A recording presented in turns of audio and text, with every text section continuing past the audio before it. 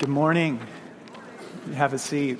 If we haven't met, my name is Brad Cheney. I'm one of the pastors here along with Brian Douglas, and I am excited. I'm usually excited to preach on Sunday mornings. I'm especially excited to preach on this passage because what we have before us this morning is, arguably the greatest thing that the Apostle Paul ever said about Jesus Christ.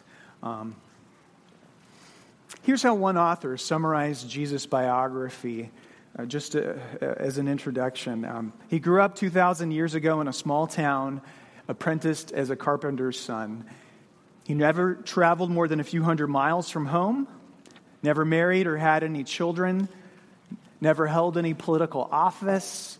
He never ran a large company. He didn't make a lot of money. He never wrote a book. He never won a Super Bowl. But he is the most influential and significant person in the history of the world. More songs have been sung to him. More paintings have been painted of him.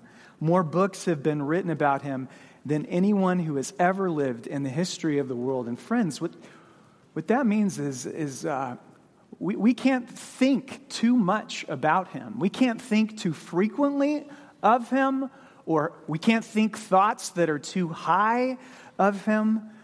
You just can't think about him enough. It's impossible because of all that's written of him right here. His first name is Jesus, and that's the Hebrew derivative of the word Joshua, which means the Lord is our salvation. He is God's salvation to mankind. And his last name is not Christ. Christ is a title that means Messiah. When he walked on this earth 2,000 years ago, they called him Jesus of Nazareth because of the small town and the humble beginnings he came from. But now that he occupies the throne of heaven, we call him what we called him at the beginning of the service, King of Kings and Lord of Lords. Amen? Let me just say this. On most Sundays, you as a church, you do a good job of listening to me preach. You pay attention for the most part. There's a few of you who you'll just talk to the person sitting next to you, and you'll play on your phone. Or could I honestly ask you to give me your undivided attention today?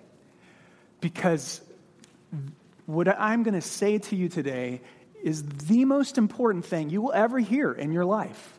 Like the most important. Like calculus does not compare to this tomorrow. This is it. And what is set before you today is the most important question that you will ever answer with your life. Because the way you answer this question not only determines the course of your life, it determines your eternal destiny. So it makes sense to listen to that, right? It's a big deal. And here's the question. It's a question that Jesus asked you. Who do you say I am? You ask a Mormon friend, who is Jesus Christ? And they will tell you, he is the product of the sexual union between Elohim and the Virgin Mary. They will tell you that for a time, God the Father and Mary were husband and wife, and like any other husband and wife, they conceived and gave birth to a firstborn child, Jesus.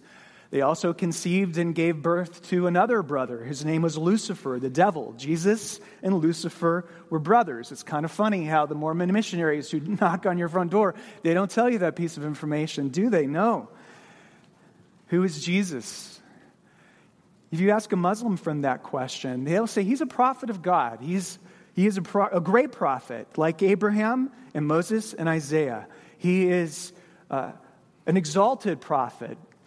But of course, he's not the most important prophet. For the most important prophet lived 500 years after Jesus lived. His name is Muhammad. And he is the one who brought us Allah's revelation. We know that Jesus, according to Muslims, that he did not die on the cross, but God rescued him and took him up into heaven. And so, because Jesus did not die on the cross, then there is no atonement and there is no resurrection. You ask a Jehovah's Witness, who is Jesus, and you find out this answer, that prior to Jesus coming to earth, he was the archangel Michael. He was a creature, an exalted creature, the greatest of all creatures, but merely a creature, the first product of Jehovah's creative work. And when he was born of the Virgin Mary. He left his angelic nature behind and became fully and exclusively a human, which means that he is certainly, absolutely, entirely not God. But who do you say I am? Who do you say I am? 52% of Americans say that Jesus is God. And then in the very same survey, 8% of Americans say that he committed sins just like any other man. Like, Americans are schizophrenic when it comes to Jesus. They don't know who Jesus is. But here's what Paul says he is. And again, this is the most important thing you will ever hear in your life. These words: He is the image of the invisible God, the firstborn over all creation. For in him all things were created, things in heaven and on earth, visible and invisible, whether thrones or powers or rulers or authorities, all things have been created through him and for him. He is before all things, and in him all things hold together. And he is the head of the body, the church. He is the beginning and the firstborn from among the dead, so that in everything he might have the supremacy. For God was pleased to have all his fullness dwell in him, and through him to reconcile to himself all things, whether things on earth or things in heaven, by making peace through his blood shed on the cross. Once you were alienated from God and were enemies in your minds because of your evil behavior, but now he has reconciled you by Christ's physical body through death to present you holy in his sight, without blemish and free from accusation, if you continue in your faith, established and firm, and do not move from the hope that is held out in the gospel. This is the gospel that you heard and that has been proclaimed to every creature under heaven, and of which I, Paul, have become a servant. Friends, this is the word of the Lord. Thanks be to God. So immediately, you look at the bulletin and you see how I've written it. Immediately you notice that this is a poem. Or we think it most likely is the earliest hymn, one of the earliest hymns that was ever sung in a Christian church. It's a hymn of Christ. And whether this hymn was written originally by Paul or this is just poetic prose that is written by Paul, this was something that was familiar to the people. And it just has such an exalted vision of Jesus Christ. And what we're going to do is we're going to go through each statement of this poem. And I've got a lot of points this morning, so just stick with me. Because every one of the points is a hallelujah moment. It's almost a shame that we do church sitting down and we do preaching sitting down, and you sit and listen as you're sitting down, because every one of these points is something, it should make you want to stand up on your seat and shout hallelujah. If we were in a black church this morning, we would be dancing in the aisles. Every one of these points, because these are the greatest things. These are the greatest things. Number one, Jesus is the image of the invisible God. Jesus is the mirror image of the Father. Jesus reflects the Father back to us perfectly and correctly. When we see Jesus love. We read about Jesus' love in John 13. When we see his love, we see the Father's love. When we see his forgiveness, we see the Father's forgiveness. When we see his justice, we see God's justice. He mirrors it back to us. I'm assuming that every one of us got up this morning and we got out of our bed, we went downstairs, had a cup of coffee to get us going, or at least most of us did. If you didn't, I don't know how you wake up. You got your coffee, you got your breakfast, you went back into the bathroom, you're going to shower, hopefully, and get yourself ready and dressed for church. There was something hanging on the wall in your bathroom this morning that it was either a blessing or a curse to you. If your first name is Brad and your last name is Pitt, it's a source of countless blessings. What am I talking about? We're talking about your mirror. And your mirror said something to you. Your mirror, it did give you an accurate picture of yourself, for better or for worse in my case. Jesus is God's mirror. God the Father is mirrored to us in the Son. God the Father is invisible, and several biblical passages make it clear that God the Father has not been seen, will not be seen. He cannot be seen. The Holy Spirit cannot be seen. Why can they not be seen? Because they are invisible. But God has revealed himself to us through his Son. You know how the long history of humanity and religion, humanity wants to be able to see their gods. We want to see our God. And so what do? We create these little icons, these images, these graven images, these idols. And that was the very thing that God said in the second commandment, you must not do. He said, you shall not make for yourself any image of things in heaven above or the earth below or the waters under the earth. He says, you must not bow down to them or worship them. Why? Because none of those things correctly portray me. I am not like a golden calf. I am not like a sun, moon, and stars. I am not like those things. But don't you see, God gave the second commandment anticipating that one day he would send his image into this world that would perfectly portray him. And what have we done so far this morning? We've essentially bowed down and worshiped that image. I heard a pastor say he invited one of his non-Christian friends to church on Sunday morning, and he asked him afterwards, so what did you think of the service? And the friend said, I was just really surprised how much you guys talked about and sung about Jesus. Well, what did you think we were going to do? Because we're bowing down to the image that is truly the image of God. In John 14:9, Philip said, what are we supposed to do? We've never seen God. And then remember what Jesus replies. He says, Philip, if you have seen me, you have seen the Father. During the Second World War, Thomas Torrance, who later became a very important, influential theologian in Edinburgh, he was serving as a chaplain in the British Army, and he came upon a soldier dying in the field of battle. He knelt down and he bent over the wounded soldier, and the soldier looked up into his eyes and said, Padre, is God really like Jesus? And he said, quote, I whispered down into his ear as I prayed, he is exactly like Jesus. He's exactly like Jesus. So here's the thing. If you're trying to figure out God and you're confused and you don't know where to begin, if you're confused by philosophy and you don't know what to do about ideology and you don't know where to begin, you start with Jesus. You focus on Jesus. You research Jesus, because everything that can be known about God is found in his Son Jesus. Amen? There's going to be a lot of amens in this sermon, so just be prepared. Number 2, Jesus is the firstborn over all creation.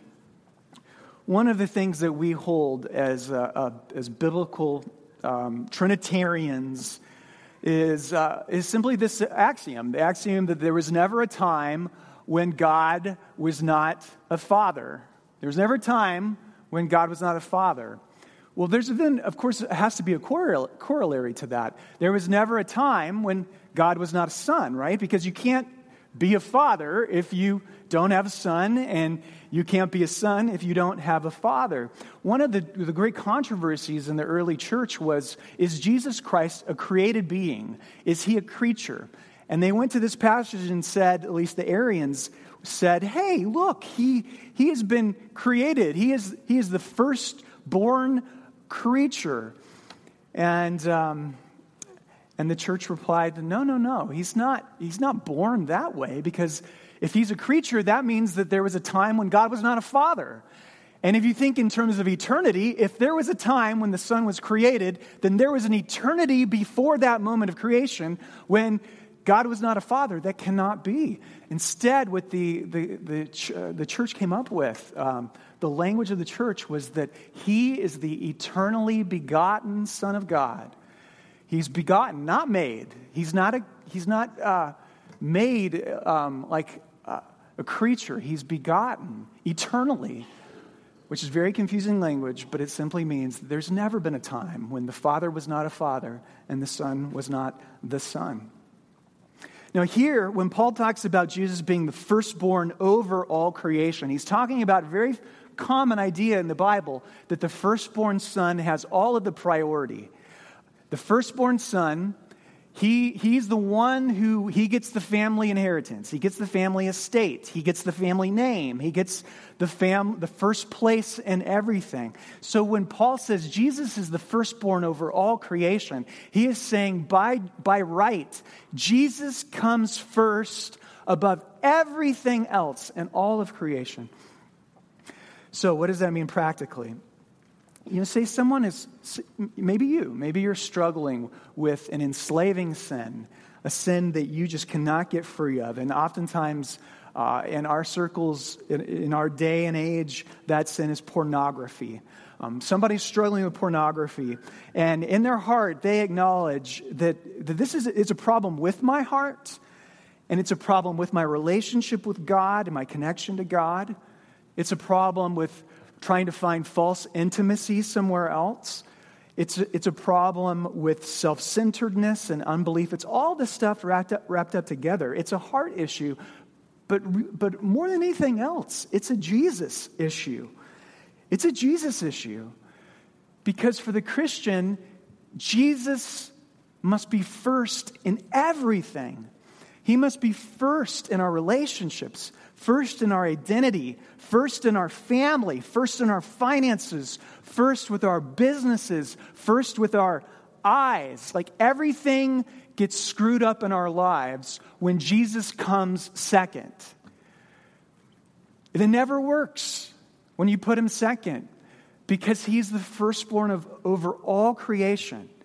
And nothing will get straightened out. Nothing will get, your porn problem, your greed, your lust, none of that will get straightened out if Jesus is not in the first position. Because he's the firstborn over all creation. Amen? Number 3, verse 16. For in him all things were created, things in heaven and on earth, visible and invisible, whether thrones or rulers or powers or authorities. All things have been created through him and for him. I've heard some people ask the question before, where did the universe come from? The 19th century philosopher Friedrich Nietzsche, he, so famously came up with the epitaph that God is dead. Nietzsche spoke of what he called the reality of eternal recurrence. Drawing from Greek philosophy, Nietzsche went on to say that the universe does not have a beginning and the universe does not have an end, but the universe is eternal. There was never a time when the universe did not exist, and this is kind of the dominant philosophy out there today, which is what Carl Sagan picks up on when he says that the universe was all that ever was, that all that there ever has been, or all that there ever will be.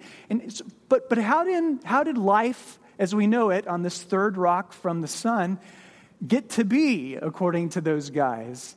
How did it happen? It just happened by chance. It happened because the cosmic roulette wheel came up black instead of red. Is that really, do you find that answer satisfying to your soul? The answer that Paul gives is Jesus created it all. Everything you see in this visible world, everything that you love, your dog, you love your dog, thank Jesus. Fantastic. He made him or her. Everything that you love, the sunsets, the beaches, the Boise River, all of it. Our lives are supposed to be punctuated constantly with these words. Thank you, Jesus. You made this, all of it. And one of the things, really, our action of missions and evangelism that Jim was talking about earlier is we come up alongside somebody and say, do you love this world? Well, let me introduce you to the artist. Do you love the music? Then let me introduce you to the one who wrote it. Do you love the painting? Let me show you the artist. That's his name. I know his name. And his name is Jesus. That's what we say. Amen. You notice here how Paul breaks up the created world in two categories. All things that are seen and then all things that are unseen. I've mentioned so far in the book of Colossians how the Colossians had a big deal with angels going on. They were very interested in angels and demons. We don't think much in those categories today. We think that that's kind of an archaic idea. But let me just illustrate to you what a big deal it actually is. And I'll illustrate it from a story in one of the Gospels. Jesus Christ, you remember, he's sailing across the Sea of Galilee one day, and he came onto the eastern side of the Sea of Galilee. He stepped off of the boat, and he met a man who was demon-possessed. It was in this desolate region called the Gerasenes, and this guy was just completely nuts. And Jesus Christ, he commanded the demons to come out of this man. And do you remember what the demons replied? They said, we are, how many were in that guy? We are a legion. How many was a legion? A legion was 5,000 soldiers in a Roman garrison. Do you realize what that means? Did you realize that, number one, that demons could be that small? You could stick 5,000 of them in one human being. And did you realize, number two, that Satan had so many of them that he could spare 5,000 in one poor chap? See, what's going to happen at the end of history, when the veil is pulled back, we're going to see this world is crawling with angels and demons. They're everywhere. And here Paul, he speaks specifically about thrones, rulers, authorities. In other words, he says that there are demons behind even the form of government in their world today, or in their world then, in our world today. He said, do you realize that there's a demon behind the Caesar that's on the throne? And when perfect love entered into the world, it was the thrones, rulers, and authorities that crucified perfect love. And they thought they had beat him. And we know how that turned out now, don't we? All right, what am I on? Number 4, Jesus is the eternal sustainer. He's the eternal sustainer. Let's do a quick little thought experiment. Okay, this bulletin is made of paper. Paper is made of trees. Trees are, carbon, whatever. It's been a long time since I've done chemistry. Trees are made of chemical compounds. Compounds are made of molecules. Molecules are made of atoms. Atoms are made of a nucleus orbited by electrons and an atomic nucleus that's built of protons. And every proton is made of what? Like inside the proton lies this deep, unsettling truth that there's kind of nothing there. Like there's almost just an invisible glue. So this is a little science nerdy, but I think you can follow it. Imagine you're flying into a proton on a glider, like you'd be falling through the Earth's atmosphere. The uppermost atmosphere of the proton is a thin layer of virtual quark and anti-quark pairs. They form a shield for what lies below. As you fall past them, the atmosphere gets denser and denser, the clouds thicker and thicker. Your glider is struck with increasing frequency and force by flashes of color lightning. These are called gluons. And then perhaps 4/5 of the way through your descent, you emerge from the cloud cover. Here the ride is calmer. The lightning bolts have disappeared. They have fused to a continuous sheet, and somehow you feel at once feather-light and immune from all forces. You are near the center of the proton now, utterly trapped as you fall toward the asymptote of utter freedom. And what you are finding, what is at the center of it all? Not much. What holds it all together? Not much. When you get to the center of the proton, you find that there's kind of nothing much there. What holds it all together? It's verse 17. He is before all things, and in him all things hold together. Kids, have you learned? I know you. Okay, little kids. Let me have your eyes. Little kids calling the pulpit. You remember learning this song? What's the song? He's got the whole world in his hands. He's got the whole, go ahead. He's got the whole wide world in his hands. Do you know what the Apostle Paul is saying? Is like at the center of everything, what is holding it together, mysteriously, somehow, it is Jesus' hands. Because in him, all things hold together. One day we're going to figure out the science of it, and it's going to blow our minds that there is the hidden hand of Jesus somehow holding it all together. Number 5, he is the head of the body of the church. We, as pastors, so often hear people say words of these effects. I love Jesus, but I just can't stand the church. Hear it all the time. I love Jesus, but I've given up on the church.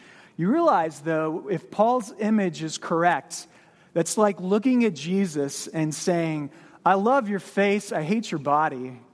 It's like saying, I love you and we can be bros, but I hate your wife. Like any husband knows that if you talk badly about his wife, if you diss his wife, he doesn't feel good about that, because a husband is devoted to his wife in a covenant relationship of love. And when we speak ill of the church and say, I like you, I don't like your bride, that just doesn't work. You think of all of the one another passages in the Bible. Let me read these just really quickly. Romans 12:16, live in harmony with one another. Romans 12:10, outdo one another in showing honor. 2 Corinthians 13:11, comfort and agree with one another. Galatians 5:13, serve one another. Galatians 6:2, carry one another's burdens. Ephesians 4:32, forgive one another. Ephesians 5:21, submit to one another. Colossians 3:9, be honest one another. I could go on and on with one another. Who is the one another and all of the one another's in the Bible? Who is he talking about? He's talking about the institutional church. He's talking, when Paul talks about the church and one another, he's talking about all the people that they're sitting next to on Sunday morning, celebrating the resurrection of Jesus Christ. We are the one another. You can't fulfill the one another if you have divorced yourself from the body of Christ. One of the most disappointing things that I feel like I felt as a pastor when I get in touch with people who have left All Saints and they moved to another city, and I ask them, well, what church are you part of? And they say, well, I'm not going to church. I quit on church. Well, that doesn't work. Not if he's the head of the church. You can't quit on the rest of the body. It's his body. That doesn't work. To quit on the church is to quit on Jesus himself. Like, you can't have Jesus and not have the institutional church. It doesn't work. That's who Paul is talking about it's what the Bible is talking about. The group of people that gather on Sunday morning to worship through word and sacrament and celebrate the miraculous point of number 6. Okay, we're on number 6. What is number 6? Jesus is alive. He says he is the firstborn from among the dead. Jesus, this is amazing. He's the beginning and the firstborn from among the dead. He's alive. He came alive in AD 33, and he's still alive, and that's amazing. Hallelujah. Hallelujah. Thank you. You tell me, well, Pastor, I've already heard that Jesus is alive.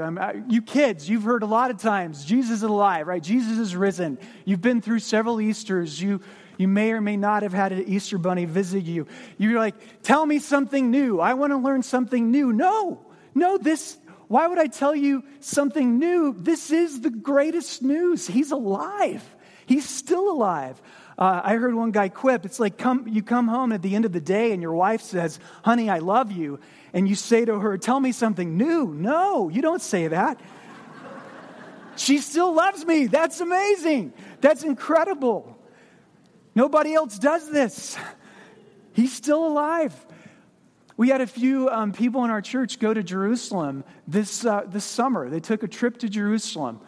The Majors went to Jerusalem, and the Stillmans went to Jerusalem. You guys made it to Jerusalem, right? I think you did. When So archaeologists and historians have been able to calculate that there were 50 different noted shrines of holy figures who were entombed in Jesus' day, whom people would travel all over to come and pay homage to the shrine where they were buried. 50 different figures. Very common always in the ancient world. You go to where a significant person is buried. And even today, we know where Muhammad is buried. He's buried under the Green Dome in Medina, Saudi Arabia. We know where Abraham, the founder of Judaism and of Christianity, is buried. He's buried in the cave of the patriarchs. We know where the Buddha is buried. His ashes are in a box in the middle of Tibet. God, those of you who went to Jerusalem this summer, where is Jesus buried? Where'd they show you? There's no place. There's no place because he's not there. And what was so remarkable to historians of the early religions is the Christians did not create a shrine for Jesus' burial. You cannot find the first century burial shrine of Jesus Christ because all they had was an empty tomb. Amen. Where was he buried? Nowhere, because he's still alive. And friends, what this means is that he is the firstborn of the resurrection, which means he holds the keys to death and Hades. Death holds no fear for him, no dangers for him, no grip on him, because he has unlocked the door of death from the inside. He has unlocked the prison cell from the inside. So what this means is the chances are that you will die. I think the mortality rate for humans is pretty high. But he has unlocked the prison cell from the inside, which means when you die, you will then only truly step into life. You will truly live. He is the firstborn of many sons and daughters of the resurrection. And we are just waiting to come alive to the true life that God is bringing to us. Number 7.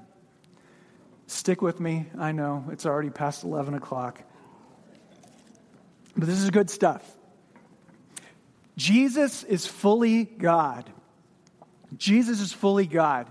It says, in him all the fullness of the deity was pleased to dwell. Of all the questions that you are ever going to answer, the question of who is your God, that's the most important one. Who is your God? You know, Muslims, one of my kids right now is taking a class, Corey, you're a junior, is taking a class and they're reading Seeking Allah, Finding Jesus. And she's discovering a lot of the different Muslim arguments about how, well, Jesus, he never claimed to be God. That's what Muslims say. He never really claimed to be God.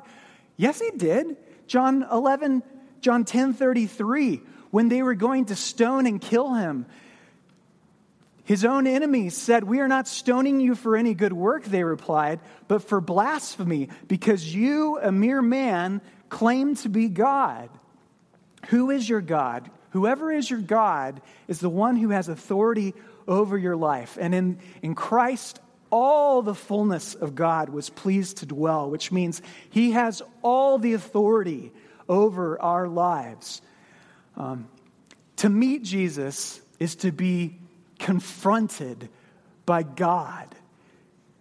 Frederick Matthews Green is sometimes on NPR, National Public Radio. She wrote an article a few years back reminiscing about how she became a Christian. She said, 20 or so years ago, I was a Hindu. I walked into a church on Sunday morning in Dublin, Ireland, and I walked out a Christian. How did that happen? She said, well, Jesus confronted me there. He confronted me that morning. He knocked a hole in my ego.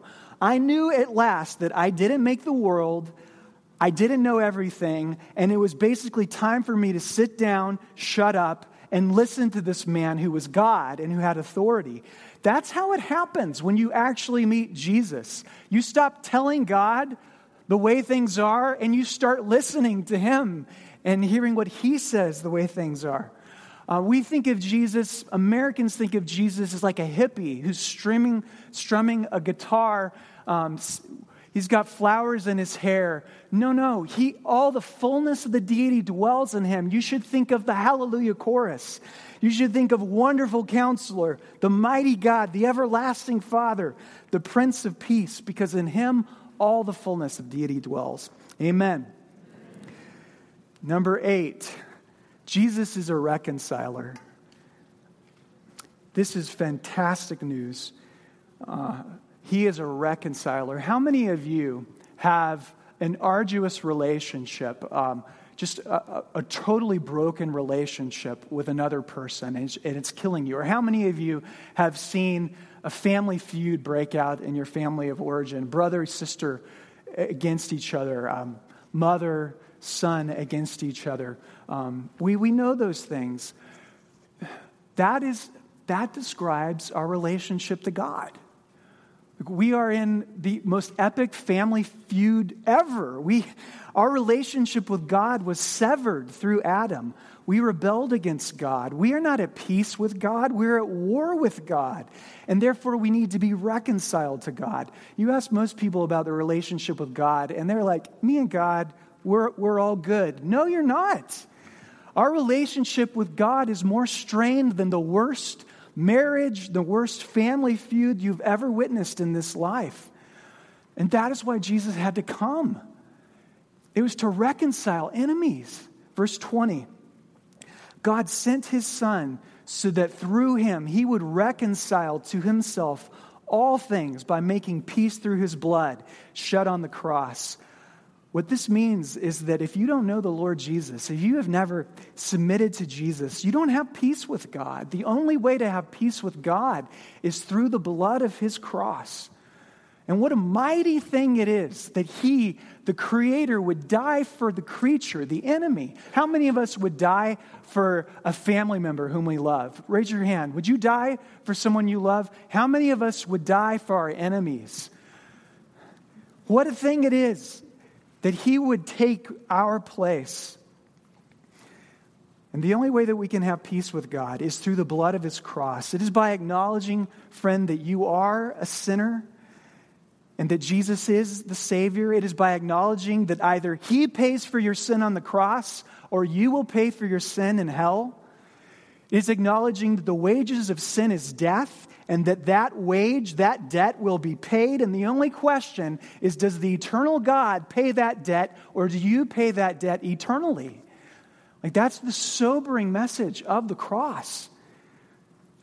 And if you're here this morning and you don't know Jesus, you don't belong to Jesus, you've never surrendered to Jesus, you don't believe in Jesus, then this is the place where the great exchange takes place. You give Jesus your sin, and he gives you his salvation.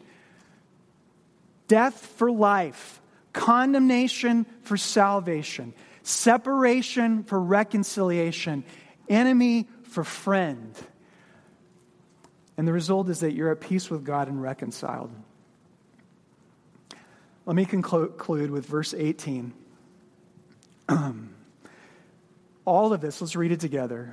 All of this is that so that in everything, we read, that in everything he might have the supremacy. I saw the other day a bumper sticker on the back of a car. You've seen this bumper sticker before. It says, God is my co-pilot. I'm sure the person who put God is my co-pilot on the back of their Taurus, old car, I'm sure they thought they were kind of paying God a compliment.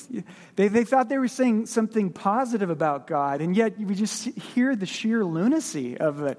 God is my co-pilot. And yet, years of pastoring has taught me that most people operate this way.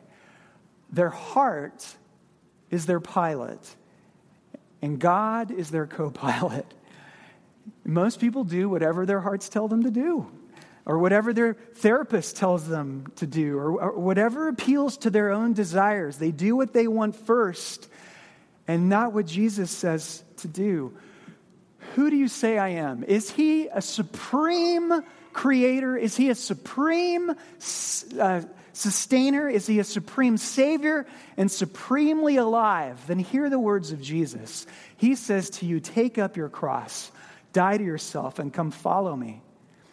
He says, whatever you do for the least of these, you do it unto me. He says, once you were alienated from God and were enemies in your minds, but you've been reconciled by his body through death so that you might be holy. He says, be holy as I am holy, and walk in a manner worthy of the calling you received. The reason we are on this earth, friends, is so that we might, in our lives, display the supremacy of Jesus Christ in everything. And that must be our categorical aim. Jesus Christ, who I've presented to you this morning, is glorious. Our thoughts of him are far too small. And it's our task to see him for who he truly is, and then to let our lives display his supremacy to everyone else. May God make it so. Amen.